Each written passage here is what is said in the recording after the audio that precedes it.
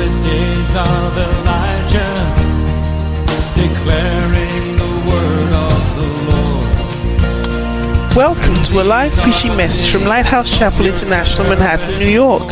Lighthouse Chapel International Manhattan is the Apache branch of the Lighthouse Chapel International Churches in the United States of America, where the Word of God is imparted clearly, practically, and comprehensively for present-day living. Our aim is to provide a solid foundation of Bible-based instruction to our church members to equip them to preach and teach the gospel wherever they might be. Join us for a life-changing experience as you listen to this message. See is you. Say mama mama sokaya baba. Le mama sokaya baba. Le ma sokaya baba. All I see is you. When there's mountains all around, said all I see is you. Lift up your hands to Jesus. When there's no money in the bank account, said all I see is you. When there's sickness in my body, all I see is you. I refuse to see anyone but you, Lord. Say mama mama.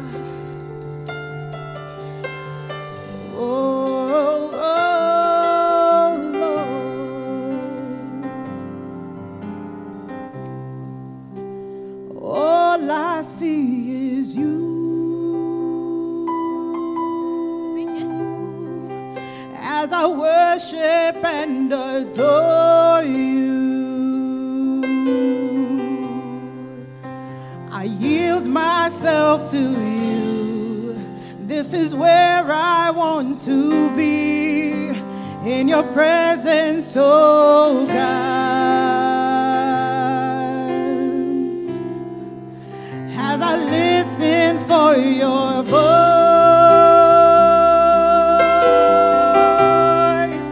you refresh my soul, my spirit. I yield myself to you. This is where I want to be, in your presence, oh God. Hey, Baba, sendelebe. Said all I see is you.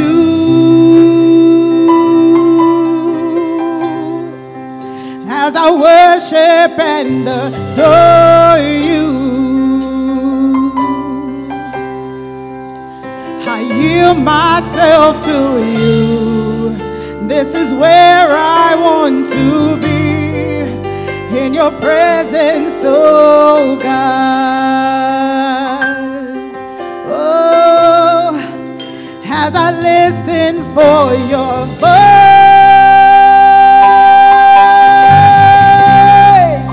you refresh my soul, my spirit, Lord. I yield myself to you. This is where I want to be, in your presence, oh God. I lose myself. I lose myself. Soar on high like an eagle, as you carry me with the wind of said I lose myself. Soar on high like an eagle, as you carry me with the wind of the Spirit. You're in control, Lord. You're in control. Father, you're in control. You're in control. Help me sing. All I see is you, and all I see is you. Oh, as I worship and adore you. As I worship and adore you, I yield myself. I yield myself.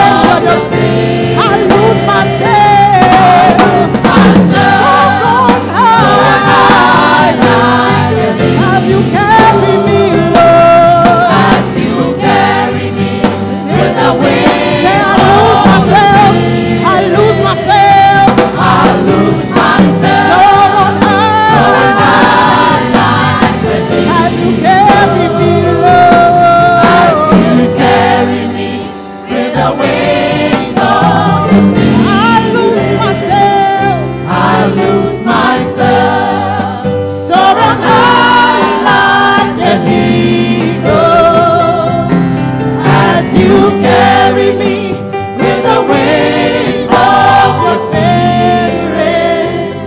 You're in control. Father, we know you're in control. This we know, this we know, this we know.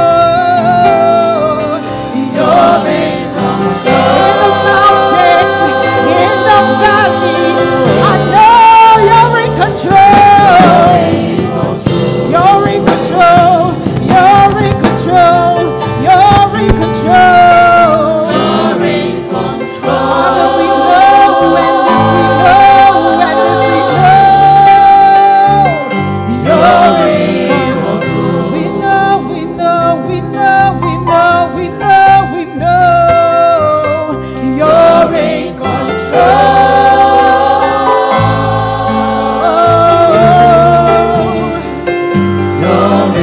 I lose myself. I lose myself. So I'm high like an eagle. As you carry me with the wings of the spirit. I lose myself. I lose myself. So on high like an eagle. As you carry me with the wing of the spirit. You're in control. You're in control. We have peace, Lord. You're in control. We know you are in control. You're in control. You're El Shaddai. You're Adonai. You're in control. You're in control. You're in control, Lord. You're in control.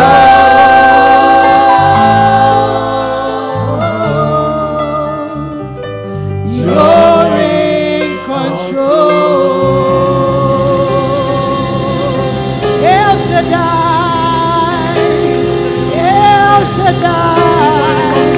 El Shaddai. You're in control, Lord. Hallelujah. Hallelujah. Amen.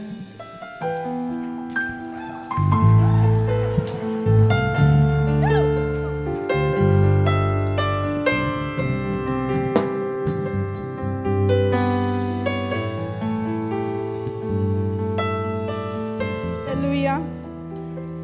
Hallelujah. Shall we pray over the first offering? Father, we are grateful this morning that you are in control. We thank you for your presence. We thank you for your spirit. Bless this offering in Jesus' name. Amen. Amen. Reverend Osei is preaching in Pastor Justice's diocese in Philadelphia this weekend. He sends his greetings, so this is the sermon you have, what I'm going to share in the next half hour or so. Let's get ready to hear from God differently from you usually do. Shall we pray? Our Father, in the name of Jesus, we thank you for today. I thank you for the privilege of preaching the gospel, for the privilege of serving in your house. I pray that this morning the entrance of your word will bring light, and that it will bring direction, that it will give us information that will help us to be better vessels of yours in our church, in our communities, and across the world. We thank you so much for life, for strength, and for health. In Jesus' name we pray with thanksgiving. Amen. Amen.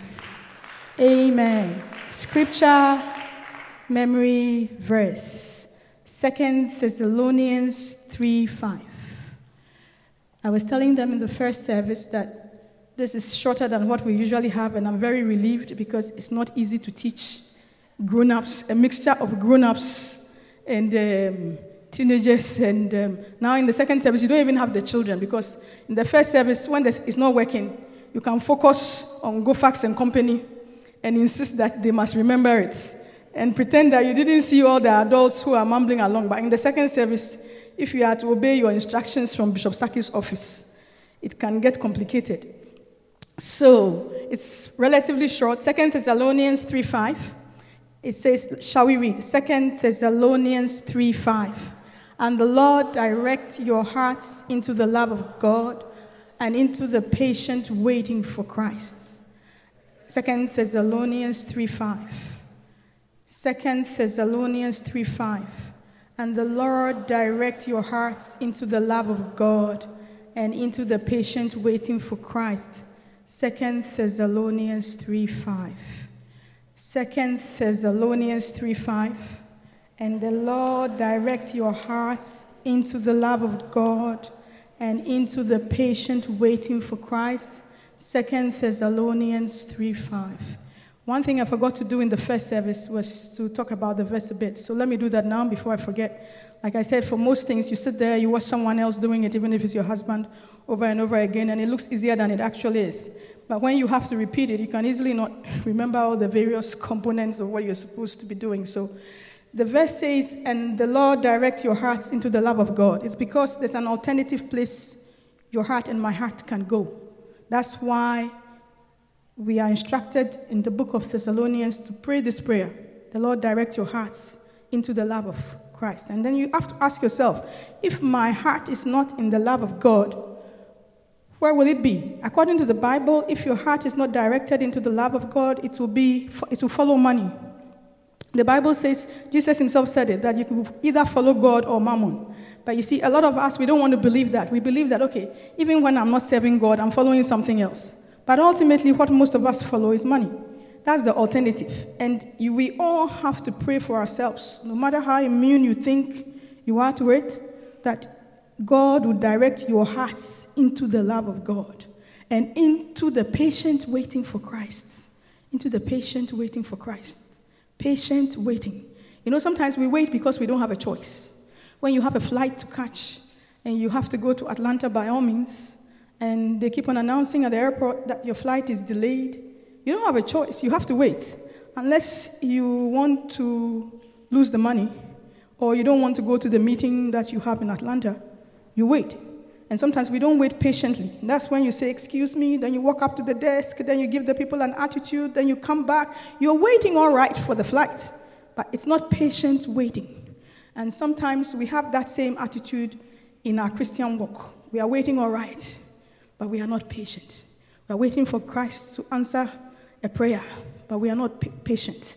There's a way to wait that God considers patient waiting for Christ. You're waiting well. A lot of us don't wait well. You get me? Your husband closes at 7. It takes him an hour to drive home. So in your tidy mind, he should be coming home by 8. So woe betide the poor guy. Something crops up at work, and he drives in around 9:30 to a face like thunder because he came at 9:30. Because you have forgotten that Apostle Joel said, in some women's homes, the miracle is that he came home. By you, your husband, he comes home. So now he must come exactly when you planned for him to come home. So that's why you need a pastor like Apostle Joel to remind you that he has some church members. See, the thing about a pastor is that you deal with so many people, you immediately know when someone is a bit too much. Not because you are judging the person, but because you deal with so many people. So when you have 5 wives or 10 wives in their 30s, you know without saying anything who is the one who is difficult and who is easy. You get me? You don't have a choice because you deal with them as a shepherd. If you are a shepherd of a certain caliber, you will just know. Because, you see, there's a phrase where I grew up that says, Geta Bidua. Geta Bidua, I don't know how to explain Geta Bidua. Geta Bidua is like, it's because you have certain circumstances that you behave the way you are doing. Like Apostle says, in somebody's house, the miracle is that he came home. So if he comes home 3 months out of 12, 90 days out of 365. Person's cool. But in your house, the person comes every day. So the waiting is not patient. And the waiting is annoyed. And the waiting does not bear any fruit of the Spirit. In various things. Someone else is praying for a husband. And it's like, hey, God, you have forgotten, I'm 35. This year, nothing happens. I'll marry whomever. It doesn't have to be a Christian. I just want to be married. If I have a kid and I'm living with an unbeliever and it's not working, I work. I'm fine. I'm not going to wait. Not waiting well. We don't wait well for so many things. But sometimes, too, we wait too long. Like if you are 60-something and it's your turn to run for something, you should run for it too. Because if you don't run for it, the next time it may not work. It can easily not work. 8 years is a long time to wait for something. And by that time, the thing may not work. Waiting well. Sometimes we ask ourselves, when should I wait and when should I not wait? You need the Holy Spirit to tell you. Some of us also wait too long. Wait too long for everything. When the opportunity is past, then we wake up like the foolish virgins. The bridegroom has come. They don't have oil. We waited too long to get enough oil. So waiting is one of those things. You need the Holy Spirit to help you to wait well and to also know when it is not a waiting time, but it's an action time. So now let's memorize the verse. I did this before so I wouldn't forget, like I forgot in the first service.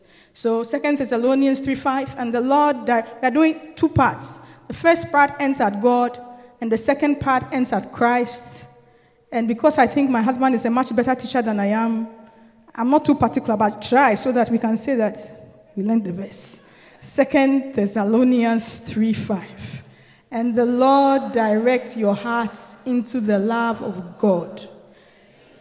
Patient waiting for Christ. Okay, I think you want to do it in one go. It suits me too. Okay, one go. It's very short. So 2 Thessalonians 3:5. And the Lord direct your hearts into the love of God and into the patient waiting for Christ. 2 Thessalonians 3:5. 2 Thessalonians 3:5. And the Lord...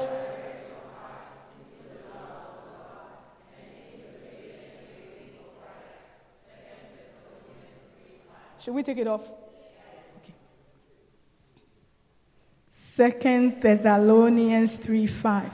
And the Lord direct your hearts into the love of God and into the patient waiting for Christ. 2 Thessalonians 3:5. 2 Thessalonians 3:5. And the Lord direct your hearts into the love of God and into the patient waiting for Christ. Okay, now just decide.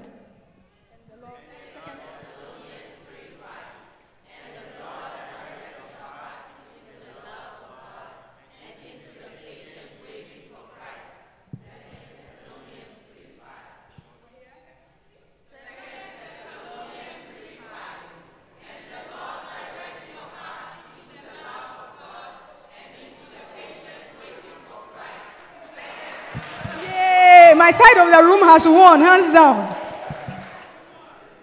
My side of the room has won. Depending on who is standing here, any side can win. Yeah, my side of the room has won. It doesn't have to be fair. Life is not fair. It's not a verse, but it tends to be true.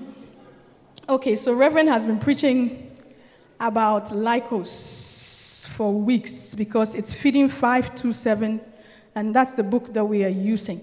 And he gave us several definitions for lay people. So the definitions are several. And one of the main ones we should all remember is that a lay person is not a certified person. A lay person does not have a license to practice a certain profession. For those of us who come from the third world, so many things are done without certification that we don't understand sometimes why everything here requires certification. Where I come from, you don't need certification to put chemicals in people's hair. You get me? If you want to put chemicals in people's hair and they voluntarily came and sat there, you can put the chemicals in their hair. You don't need a certificate for that. You don't need a certificate to say that. You probably do, but nobody enforces it. Maybe it's more that it's not enforced. You don't need a certificate to call yourself a plumber. You don't need your certificate to do a lot of things. You get me? Once you can do it, you kind of get it done. You get me? Someone told me a story about an African country beginning with an N, and somebody had been performing surgery there for a long time before people realized that he never went to medical school. So my question was, how did he learn how to perform surgery? He assisted any person who assists someone for long enough and is thinking correctly, can probably pick up quite a few things. So I remember I had an aunt who had been a nurse in my country for years. And she said she was quite certain she could do certain things. She was a surgical nurse. She said she was quite certain she could do certain things better than a new doctor. Why? Because 35 years of working on the floor, in terms of the actual skill in surgery, she's probably way ahead of a new resident, even though he's her boss. So the thing about her and her friends was that if you were a new doctor in my country and you were arrogant, they don't help you. They will watch you struggling, even if it means that somebody will die. They will just watch you because, you are 25, 26, whatever, 24, and you feel that you do not respect people who are grown up. They will watch you. They will watch you, but they are not licensed. You have the license. They have the skill. And until your skill matches theirs or supersedes theirs, you are wise to mind them. What we do in this church is a lay ministry for the most part. Our bishop started the church as a lay person. He was a medical student when he started the church. And all of us that he led to Christ, some of us were Christians when he met us, but he discipled us. And all the people he has taught since those days, the church was founded on the lay ministry. If we change it now, it will collapse. And we change it when we refuse to do the things that lay people do.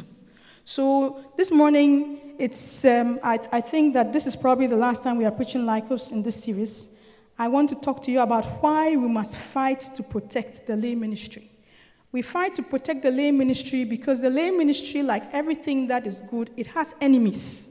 It has things that fight against its flourishing and its doing well. So I was telling them in the first service how there's no point liking gardens and farms if you don't fight or you don't get rid of what spoils your flowers and what spoils your crop and what will spoil your harvest.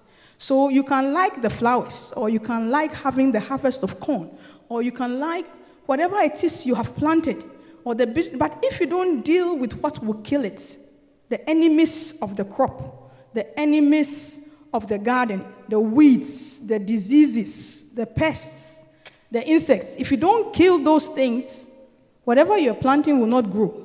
So in the lay ministry, we have to be careful that the church does not become a breeding ground for things that kill the lay ministry. It doesn't mean this is the only way to have church, but our particular church is a lay ministry. So if we start thinking like churches where there is no emphasis on the lay ministry, our church will die. Because our church is not, the way we have spread ourselves around the world, if we have to sustain this by doling out paychecks, it will crumble. We have 7 billion souls to save on earth. We are going to pay everybody for what they do in the church of God. We can't do it. It's not in our denomination. We didn't start out like that. We can't do that. Galatians 1:9 says that, as we said before, so say I now again, if any man preach any other gospel unto you than that ye have received, let him be accursed.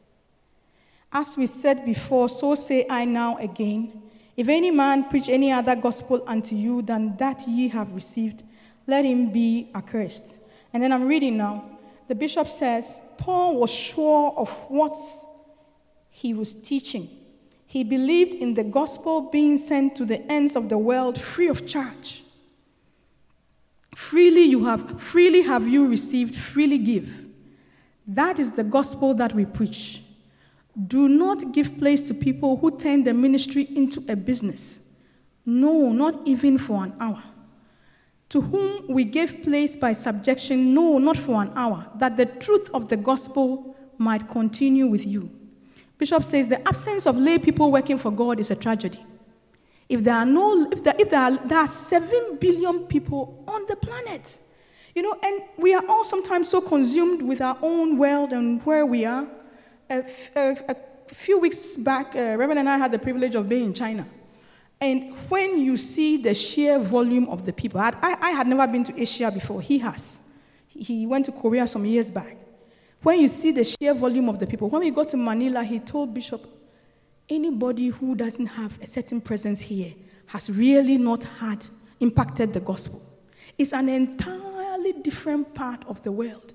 It's for those of us from what used to be called the British Commonwealth. If you know what it is, you know what it is, and if you don't, you don't. I mean, this is not the place to explain it, because it's probably an old expression that is no longer useful. That's why people don't know it. You get what I'm saying? So if you don't know it, it's not a problem. But for those of us from that part of the world, we know only certain things. London, you get me? London, all roads lead to London from where we come from. All roads lead to London. By all means, you must go to London. And then by all means, from London, then some people come here. But London is where we typically go. Our churches in London are way bigger than our churches here. In a smaller concentration of maybe mileage, you can find a larger lighthouse congregations than you can find in the US. So we are so used to that. But there's a whole other side of the world. Billions of people in India, in China, who will preach there. In some of these places, if a professional does not go there, you can't preach the gospel. Like Reverend was saying, when we were in the Cathedral of Praise in the Philippines, the pastor introduced a pastor and his wife who they had sent to Shanghai in China to start a church. And they had been deported. Because you can't go to China easily and say that I am a priest. They don't want priests in China. They don't want anybody to come and evangelize their people. So if you want to have a church in China and there's the person has to be a student or some other type of professional and be there. But the person can. So then if we kill the lay ministry, there are even places we cannot go. Bishop told us in Memphis how so far as the bishop of the church is concerned, there's no difference between Pastor Ernest, who used to be here with us, and Reverend Ben in Haiti. They have both left the US and Ghana, where they come from. But Reverend and Pastor Ernest is in Nicaragua as a pharmacist. That's how he got in there. You can't go to the Nicaraguan embassy and ask for a working visa to go and preach. They don't give such visas to preachers. But because he's a pharmacist in Nicaragua that the church does not pay, he's able to preach the gospel. That's the lay ministry. If we kill it, there's several parts of the world we cannot have a church. The pastor and his wife, they looked so sad. They had built a congregation in Shanghai. They had just been deported back to Manila. So now they were going to have to go to Taiwan to go and live in Taipei and now deal with the Chinese converts that they had to continue the work that they had done. But if they had a professional working in Shanghai, nobody can close the church down. In several parts of the world, that has always been. When I was growing up, smuggling Bibles into China could end you up in prison. There was a Dutchman who risked his life over and over, I've forgotten his name, over again, just to take Bibles into China. Over and over again. Over and over again. The lay ministry is sometimes the only way for this gospel that you and I say we believe. We say we believe. But sometimes when people look at us, they can't tell that we believe. They can't tell that we believe anything. So we must not allow that part of the good news to be corrupted. It doesn't mean that the full-time ministry is not valid, but it means that there's a whole lot of stuff that cannot be done. 7 billion people. I was asking in the first service, how many branches Lighthouse has in America right now? And I think y'all told me that we had 143 branches in the USA. That means that in this church alone, we have about 4 or 5 pastors. In most churches, there's just one pastor. The smaller branches start out like that. That means that if Bishop has to pay people to have a lighthouse in this country, what is going to happen is that he's going to be paying maybe almost 200 people. He's going to be paying almost 200 people in the USA, a living wage in the USA, to do the work of God. The church will die. There will not even be enough to do the work here, let alone take it to help in the parts of Africa where, through no fault of the people, their offering is cassava and yam and tomatoes. How would they also have a church? And they are more than us. Look at the number of people in this room. We started Lighthouse in New York in 1995. November 1995. I don't forget, because maybe even a little earlier, because that was the year my middle son was born. That was when we started Lighthouse. My son is a senior in college. Look how many people are in the service. In the poor parts of the world, if you start a church 21, 22 years ago, Rachel is saying, oh, place will be packed with thousands of people. Why must not Bishop be able to move money from here so that people who have nothing will also have a roof over their head? At least they will go to church. They will actually go to church. They will actually do what the pastor says. They will actually read their Bibles. They don't have many alternatives. They don't have alternatives. If you are a cripple in those places, I was sitting in the services in Manila, you could feel the faith of the people was tangible. Because the Philippines, in a certain sense, a bit more developed than Africa, but there's still poverty there. So the pastor, the American pastor whose church it is, he has lived there for 34 or 35 years. You should see his church. You can't compare it to our church here. So we can't kill the lay ministry. We should not kill the lay ministry by having bad attitudes and bad minds about it. The lay ministry should not die on our watch. That's how the church started. So we have come to New York and we are about to kill it. We want to kill it because we are tired. We can't kill it. We should not kill it. If we kill it, our church is dead, and every church like our church will be dead, because there is no way. How will he pay? Even if there was one pastor for each of the 143 branches, how will Bishop pay them in US dollars? How? How will he pay them? He can't. So the lay ministry has to exist. And for the lay ministry to exist, it's not just the pastors. Because all of us lay pastors used to be shepherds. And all the shepherds used to be members. It's just an attitude that you have to the things of God, that I must personally sacrifice for the church of God to advance. And if we don't have that attitude, it won't work. And the other thing about it is that we must openly say that this attitude is wrong.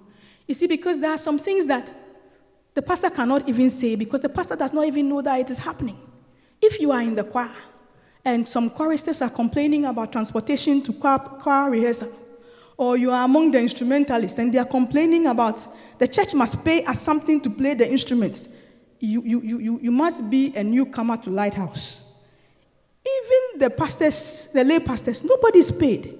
So, I remember there was a pastor who wasn't used to us. I think he joined us when he was in his early 30s. So when he first joined us, he said, the pastors' conference, nobody pays anything for you. So my husband asked him, you must be new to this place. And if you don't go, there will be a penalty. It's either that you want to do it or you don't want to do it. You must have a very valid reason not to show up at a pastor's conference in your region. And there was a time when even the conference in Accra, but that one they realized that the person saying had to back off a bit on that one. But in your region, you must have a very good reason not to show up. And nobody pays you to do what you are doing. You have to find your tickets. And so if a pastor has to do that, then as a shepherd, you must also do something. It must cost you something. People come into your house for a cell meeting. When they leave, you have to vacuum the place. You didn't buy a ticket. You have to prepare, take some time to prepare the message. Because it takes time to prepare a message. The message is a meal for the people of God. When you are cooking for your family, it takes time to prepare the meal. You can't just show up in a cell meeting, you didn't read the book, you don't know the verses. In this day and age where we all listen to podcasts, it's a wonderful thing. Without the podcast and without the books, I wonder what a lot of us will preach. But you see, what amazes me is when people don't even check those ones.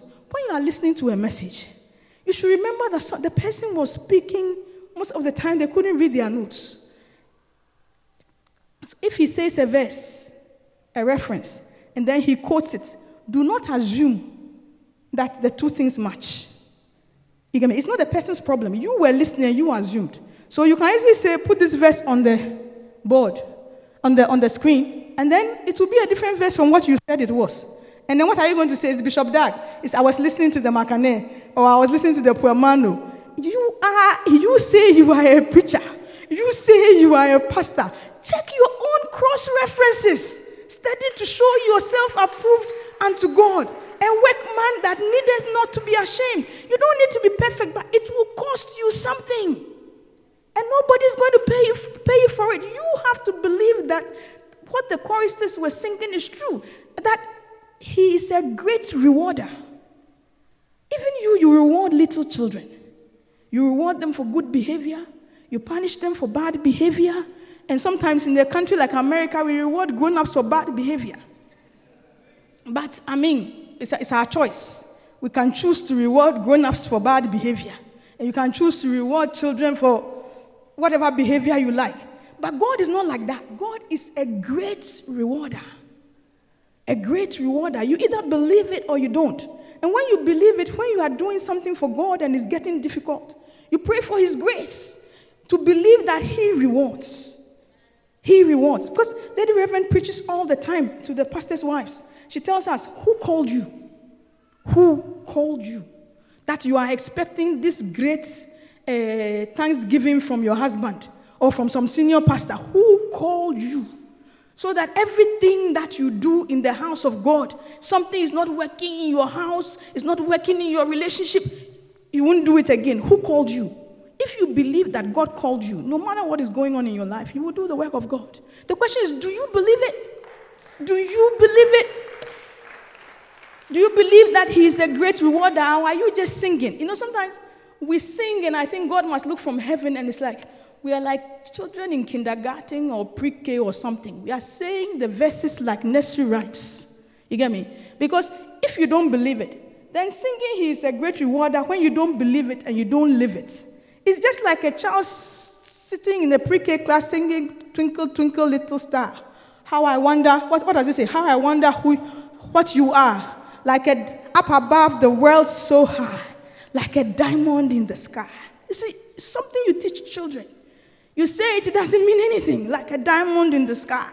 You get me? You say it. What other nursery rhymes does anyone know? Who knows the nursery rhymes?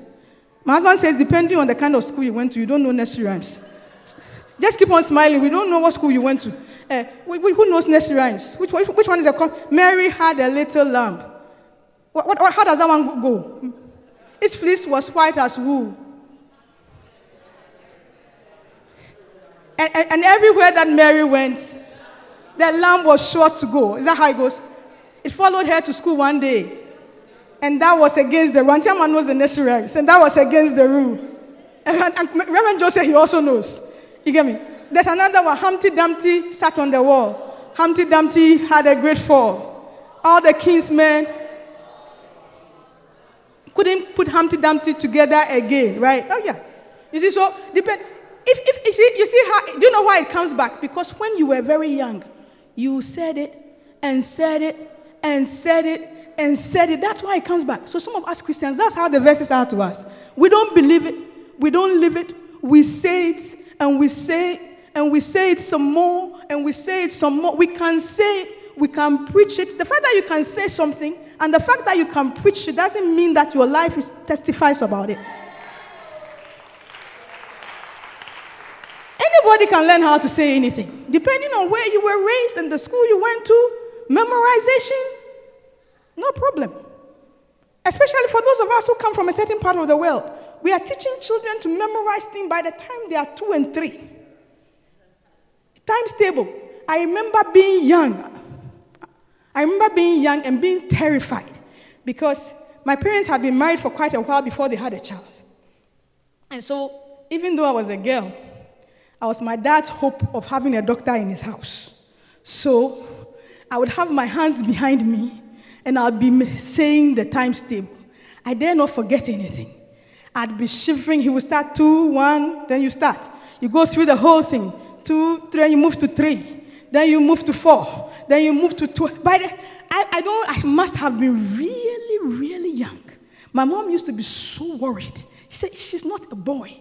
Because my mother had this thing that girls, they go to school fine. They don't go, not too bad. My mother was one of those. She was a teacher, but she wasn't that concerned about such things. But my dad, it was like I was, I think most men, their firstborn is someone that, look, the memorization, I had no choice. There are times when I'd be shivering. He said, tomorrow 7. You get me? We lived in the eastern region. We lived in a small town in Ghana called Akosombo. And he worked for the university. So he would go into the Legon bookshop every time he went to Legon and bring back the books. I didn't have a choice. I had to read it. It is my siblings say he never did that for any of them. And I think it was true. He wasn't, by the time they were growing up, he wasn't that interested. And so if the book was in a series, it was 6A and 6B. And I finished this one. The next week, he brought 7A and 7B. I always read differently from everybody in my class. Memorization is nothing. So if I remember the verse and I don't live it, it's useless. It's useless. And a lot of you are like that. You grew up in places where memorization was part of the culture. You can memorize anything. You just look at it and you remember. But can you live it? Can you live it? That's the question. Will you kill it?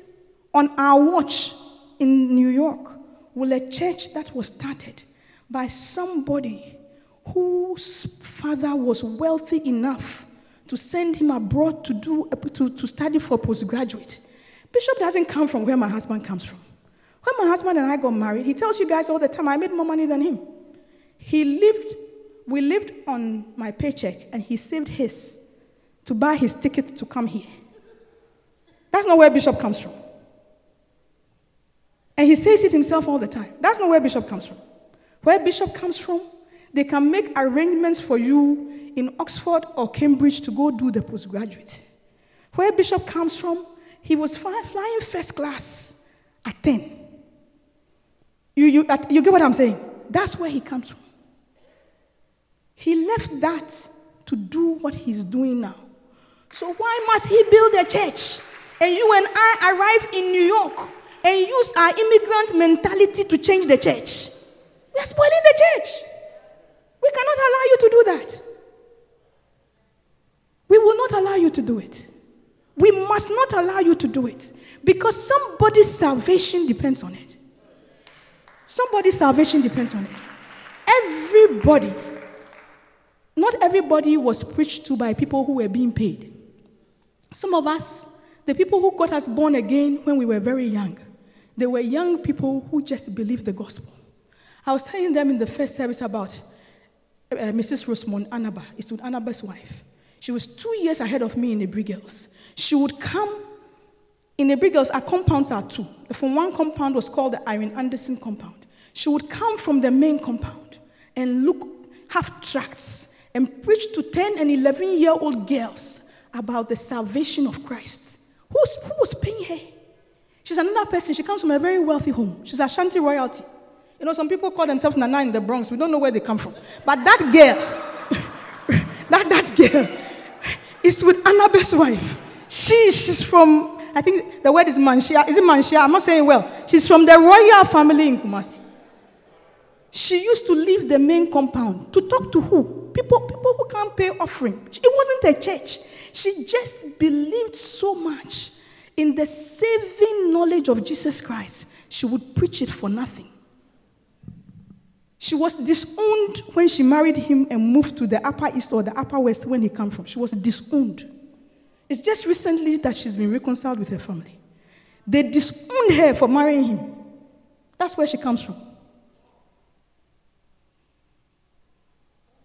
That's where she comes from. So why should we allow you to bring your immigrant mentality into New York and spoil our church. We will not allow you. I personally have had enough of it. And so these days, everywhere I notice that immigrant mentality is spoiling the church, I speak up. I care not for the consequences. Why should I care? Why should I care? Somebody who doesn't care, he has won the presidency of the White House. You get me? It's a reward on earth. Then me, I should care about something that will give me eternal rewards. Somebody who does not care what people think, how people feel, what will happen to them. Person has spoken and spoken and spoken his way into the highest office on earth. And then we are quiet about things that will affect people's salvation. Shame on us. Shame on us. Spoiling a church that people built on sacrifice. That people have built no matter what is happening in their personal lives. I don't know why I'm talking about the Anabas today. I haven't seen them in years. I was preaching in Philadelphia, and just as I was leaving, it was a 31st night service or something like that. And my husband said, I saw some bad. I said, don't say it. I can't drive. I'm driving alone. Something happened to East. I said, don't say it. I can't drive to Philly. So I knew something had happened, but I just ran into the car and drove to Philly. After the watch night service, a young lady came up to me and said, Lady Pastor, is it true? So I said, what? She said, 2 of his daughters died in an accident in one night. 2 of his daughters and about 3 or 4 of his most trusted people. They went to pick the girls from school. I think one of them was in tech. She was med student, engineering, something. And then a younger one from some other school. They died. He's still preaching. What has happened to you for which you want to spoil our church? We were so shaken. Because you see, when stuff happened to the rest of us, we are lay people, so people don't even know. Maybe it's because we didn't go full time. That's why this has happened to your child. Maybe because you didn't do this. That's why that happened to that. But when something happens to people like the Anabes, 2 of their 4 children die in one day, they buried, I think, 5 or 6 people in one day. Lady Reverend went to the funeral. She was shaking. There was quiet in the charismatic community in Ghana from the north to the south because the Anabes are a standard. They could have been anywhere in the Western world with a church and it would have been big because he can preach. Very anointed man of God. Lady Reverend was preaching at his women's meeting in Accra this past weekend. And they are still preaching. They lost 2 children in one night or one day. And they were having a convention. It's not that they were sleeping that day. See, there's a verse in the Bible. It says that at a time when kings go forth to battle. So we said David's problem started because he didn't go to the war. The man was preaching at a convention. What has happened to you for which you want to spoil our lay ministry? Church is very quiet.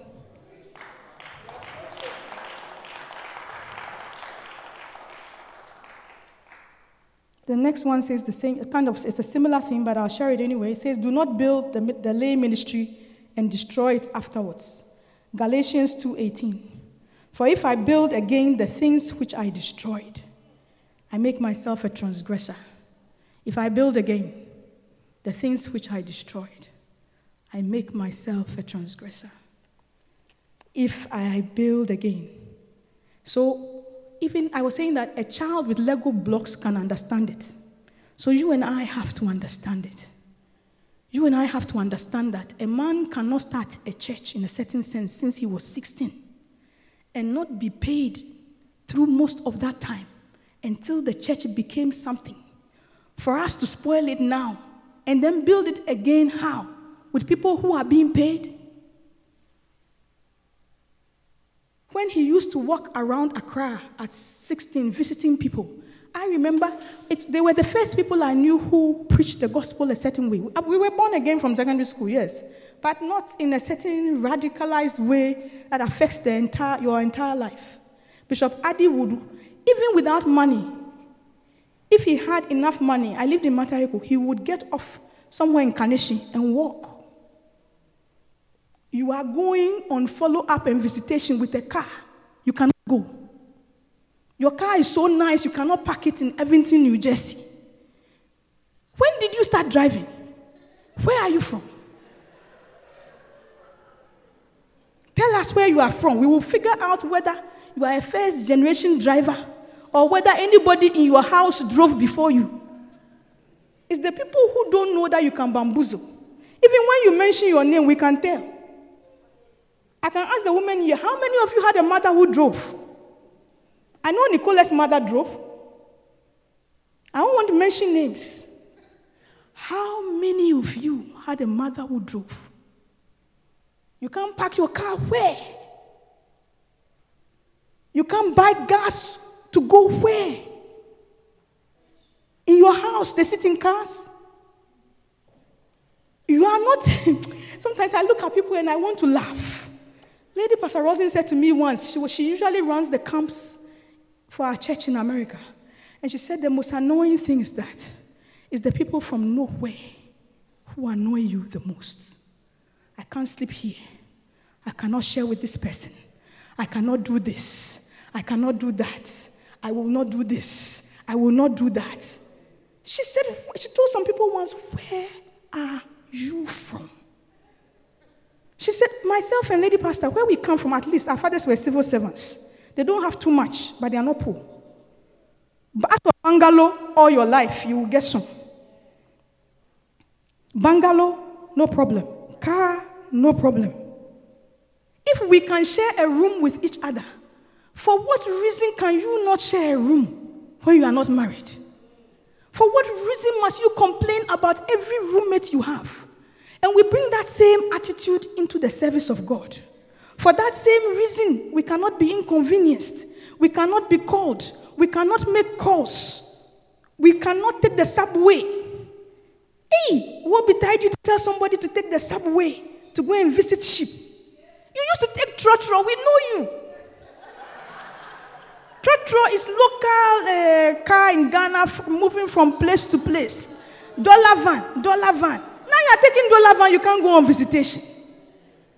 Hey, you used to take trotro. I said, we know you. We know you. Trotro is what you used to take. And even when you didn't used to take it, it's because you were feeling better than you should feel. Look, the work of God, people have sacrificed in this our church.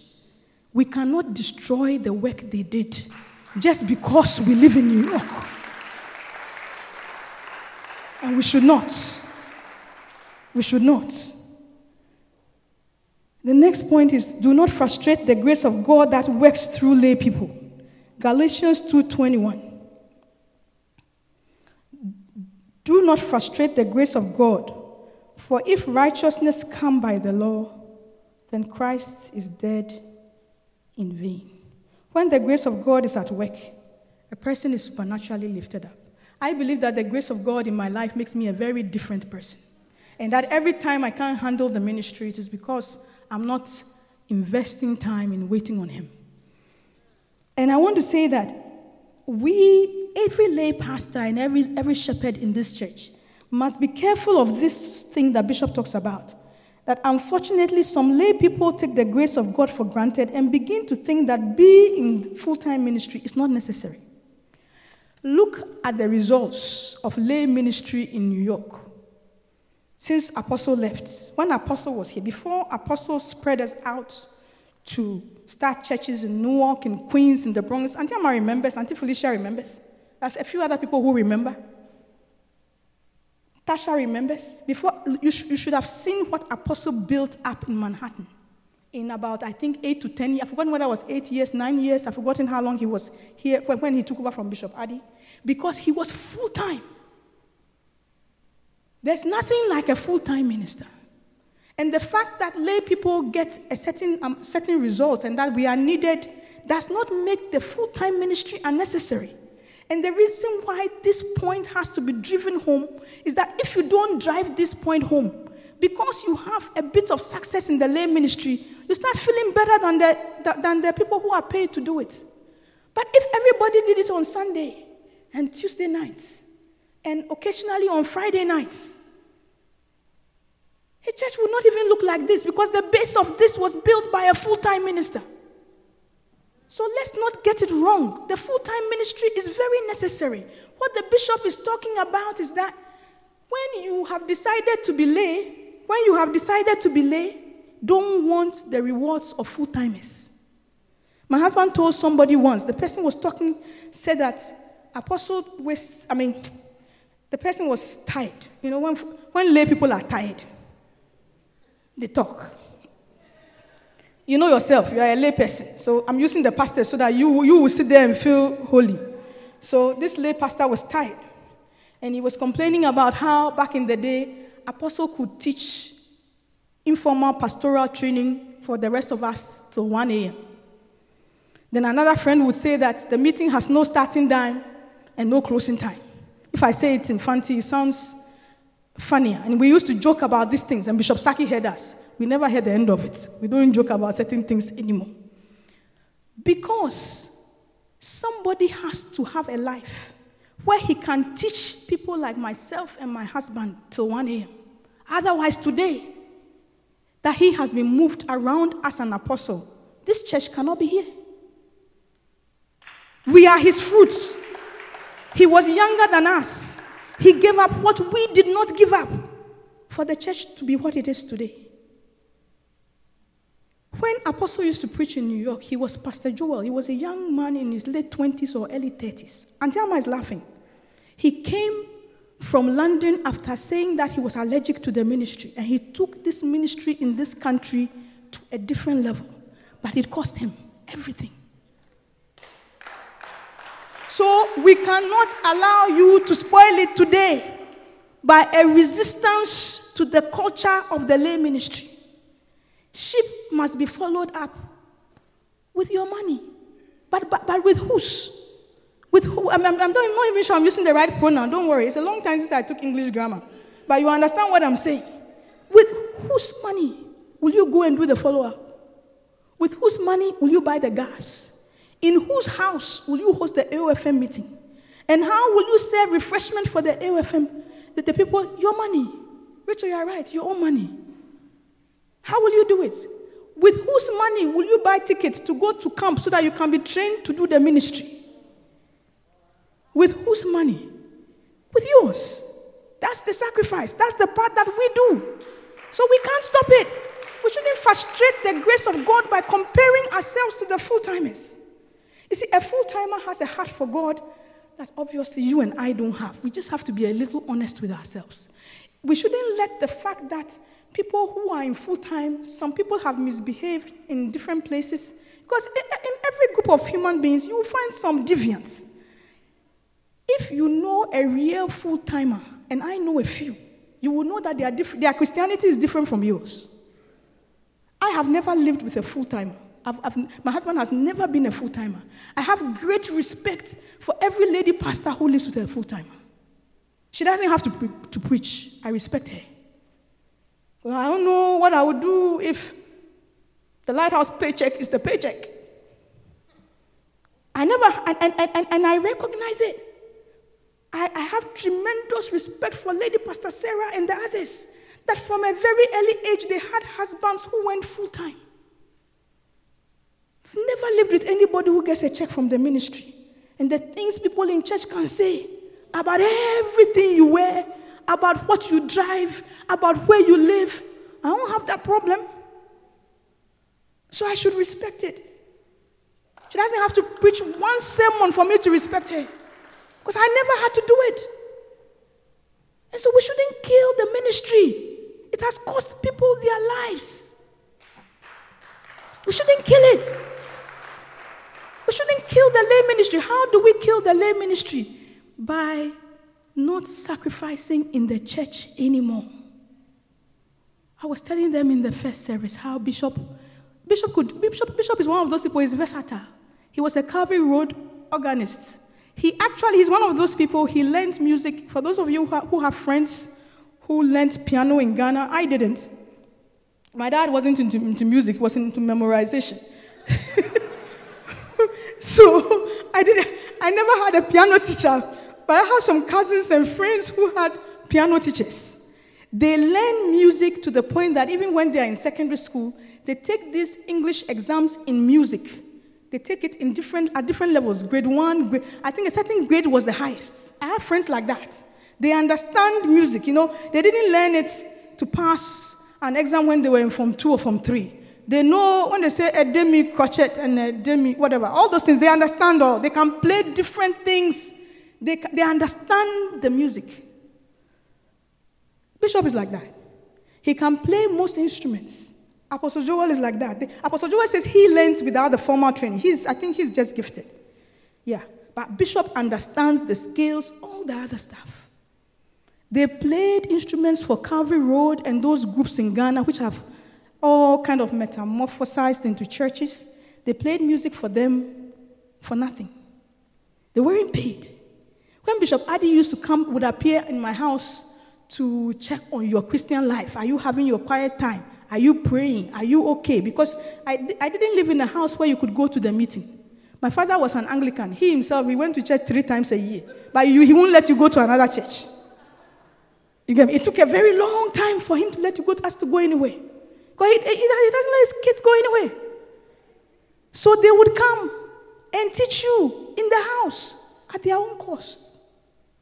They were just shepherds.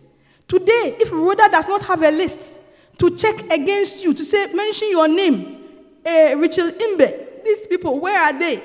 Did you call this? Veronica has to send an email a zillion times around. Just call the person. You call people and talk for 2 hours. The most a conversation with somebody you are following up will last is how long? You won't make the call. You won't visit the people at your own cost. You won't do it. You won't call the person. You won't visit the person. Before we even say pray for the person, which is easier? Call the person or pray for the person? Which one is easier? The call is easier. You don't even call. When will you pray? Before we bring in visitation, the church will spoil. We know, just in case you haven't noticed, we haven't had a full-time pastor for a long time. I didn't come to Manhattan with Reverend Osei. When did Reverend Osei come to Manhattan? Who remembers? 2007? Yeah, about that. 6? 2006? Okay. So between 2006 and 2007, you either way. Since that time, this branch has not had a full-time minister. If the shepherds don't help, people cannot be taken care of properly. He's one man who is lay. He can't be apostle. He can do his best, but he's not apostle. Sometimes he feels so burdened because he doesn't want the church to die on his watch. Sometimes I feel sorry for him. He's looking at the data. It's like, what is this? But it wasn't meant to be done by one lay person. A lot of things have to work together for good. A lot of people have to work for the church to work. In your area, who do you preach to? Just teach 3 or 4 people. We haven't even asked you to go on evangelism. Reverend Joe, it's not evangelism. Open a book, 1 chapter. Call 5 or 6 people. You say they don't come. What do you do that they don't come? Have you considered that one? What do you do to make them not come? Why should I say that? One of Bishop's major principles is that everything rises and falls on the leader. Everything rises and falls on the leader. If you keep on telling me they don't come, I'm watching you. Fine protocol does not allow me to tell you personally, but I can say it in the air, like right now. Fine protocol does not allow me to tell you that everything rises and falls on leadership. I have been told the same thing so many times, and I believe it. Nobody comes to your meeting, start praying. Church is a spiritual thing. Your AOFM is a spiritual thing. If you won't pray for it, why should the people come? The people are already tired from work. If you won't make a way for them to come, why should they come? If nothing they hear in that meeting affects their life in any way, why would they come back? Nobody does something that doesn't benefit them all the time. What are you doing in your meeting that is making the people not come? Place is quiet. You were given 10 sheep in your area. Since you took them over, even church, they don't come. And when they don't come, you don't call them. You see, when you don't say hi to people, there was a time Reverend said, you don't say hi to the person, you don't chat with the person, you don't play with the person. Every day you just want to open book and say, chapter 11. Bishop Dag Heward-Mills has written in his book that it can't work. You should ask me, I know. Because my natural personality is not friendly. So after I've done it often enough times to realize that nobody cares what you have to say if you don't even have a little bit of rapport with them.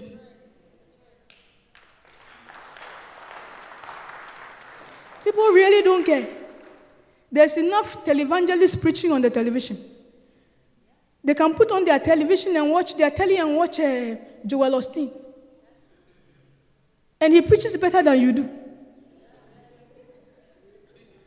How do I know? His church is bigger than your AOFM group.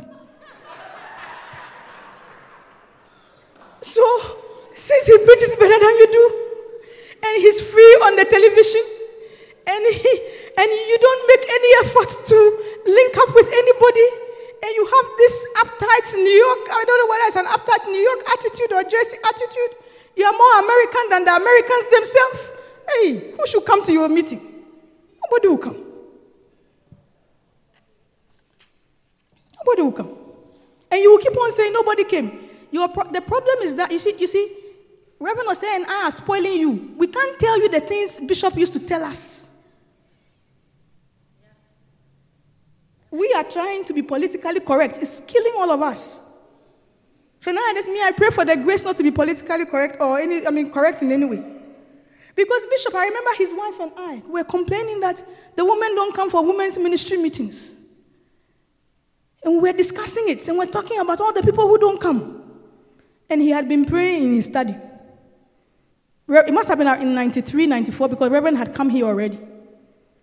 And he had heard us. He came to make coffee, and he went back. And then I think he came to get something about 3 hours later, and we're still sitting there. Then he stopped. He said, let me tell you people. You, the two of you, he said, so told his wife, you and your assistant, you have been sitting here chatting for 3 hours. Then you want to go to the meeting tonight. Who will come? The meeting, you don't pray for it. The people, how much prayer have you prayed for them? Since you prayed for them at the end of last week's meeting, have you prayed for them again? Why would they come? It's a spiritual thing you're doing. It's ministry. You have to prepare the word, but you must also pray. And if you don't pray, who will come? But if it was some of us today, a lot of the husbands in this church, you can't tell your wife that. You are afraid. Who born you to say that to your wife?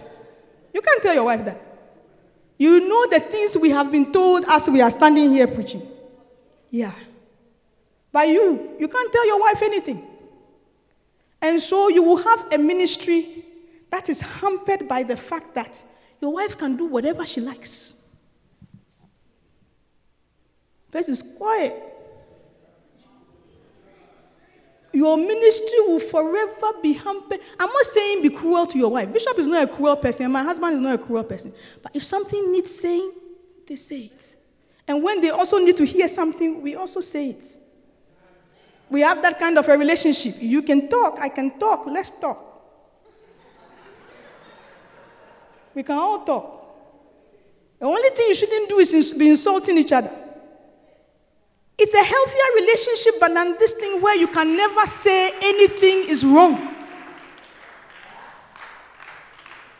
It will affect your ministry, it will affect you in your life. You don't like something, you don't say it. How is the person supposed to know?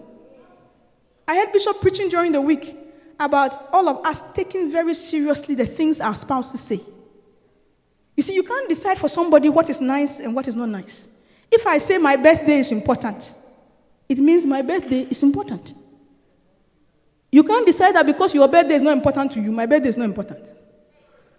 And I also cannot decide that if Bishop put it this way, said if your husband says he likes clean, those of you who listen to him on the podcast, and you say you like doing your hair, but you don't bath, it's a problem. Because you have done your hair, and it's expensive, but the person wants clean. Believe it. That's where a lot of relationships spoil. Somebody says they like something, they mean it. And then for the woman, I know it sounds nice. Let me also reassure you that it's still a man's world. So typically what he likes will be pushed more than what you like. So depending on who you are married to, don't go and say that I said this, you will just have problems. Don't go and give yourself a problem. It's still very much a man's world, as you can tell from last week. The skills are very different. Okay, they say I should close in the back. So, let's do the last one. Fight for the birth of the lay ministry. Fight for the birth of the lay ministry. Galatians 4:19. My little children, of whom I travail in birth again until Christ be formed in you. Paul was fighting for Christ, I'm reading, to be formed in the church of Galatia. What did Paul mean by that? Paul wanted the character of Christ to be formed in the people who had been born again. What is the character of Christ? It is the character of humility, obedience, and self-sacrifice. Such traits do not come to people easily. Humility, obedience, and self-sacrifice. Traits like that do not enter the church easily, especially in New York, land of the free, home of the brave, 9 miles from heaven. How will we be humble? We are 9 miles from heaven. We are more free than everybody on earth. We are braver than everybody else. We are so full of it. How will we be humble? How will we be humble? We must pray for it, all of us. Because after we've lived here for a while, a lot of things that other people keep quiet about. I remember when we were in Jerusalem, at a point we realized that they said to us that the American church, everything we didn't like, we said. We paid for this ride. Why isn't the bus here? We did this. Why didn't this happen? What happened? Everything we don't like, we say. Because like I said, land of the free, home of the brave, 9 miles from heaven. How will we be humble? And you may think you're not like that.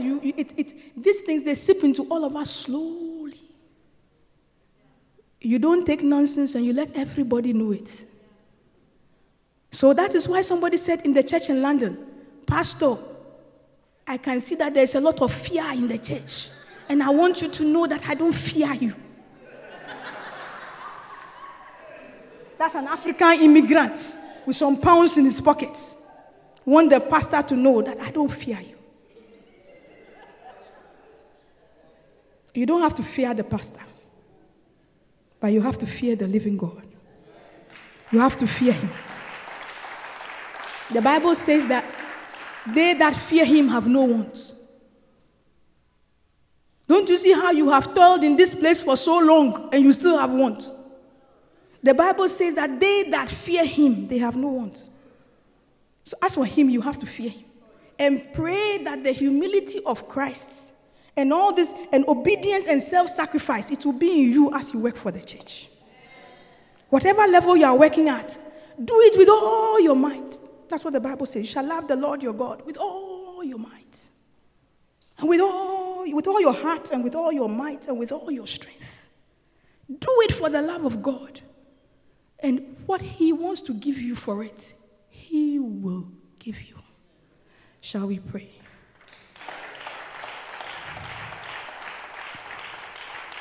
Our Father in heaven, help us to fight the enemies of the lay ministry as never before.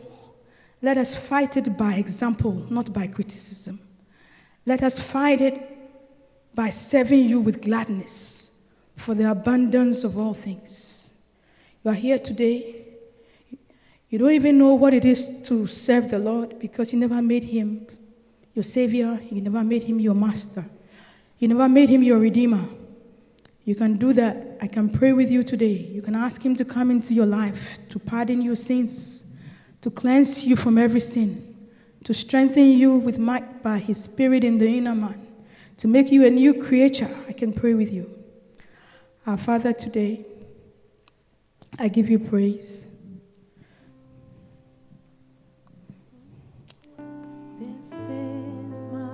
I give you praise and I give you glory. And I say, Lord, that we thank you for salvation. And we pray for the grace to be humble like Christ, to be obedient like Christ, to sacrifice like Christ, so that our church, Lord, it will be a mighty tree in which many birds of the air will come and find rest.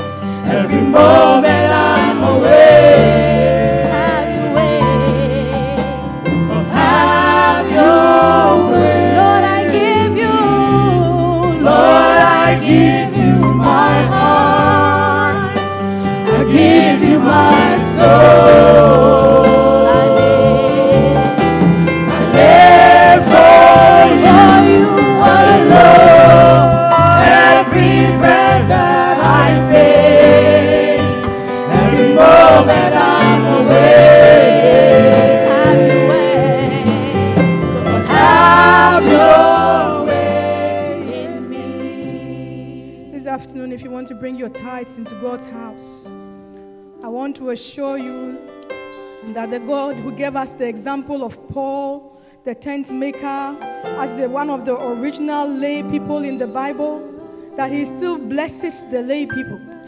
That the same way he blessed Paul with a great ministry of tent making and enabled him to preach the gospel in places that Peter, James, and John did not preach it, that same God is alive today as you pay your tithe. You want to bring your tithes and your offerings into God's storehouse, please come forward. Believe in the blessing of God. Believe that it is more blessed to give than to receive. Every breath that I take, every moment I'm awake, have your way. Have your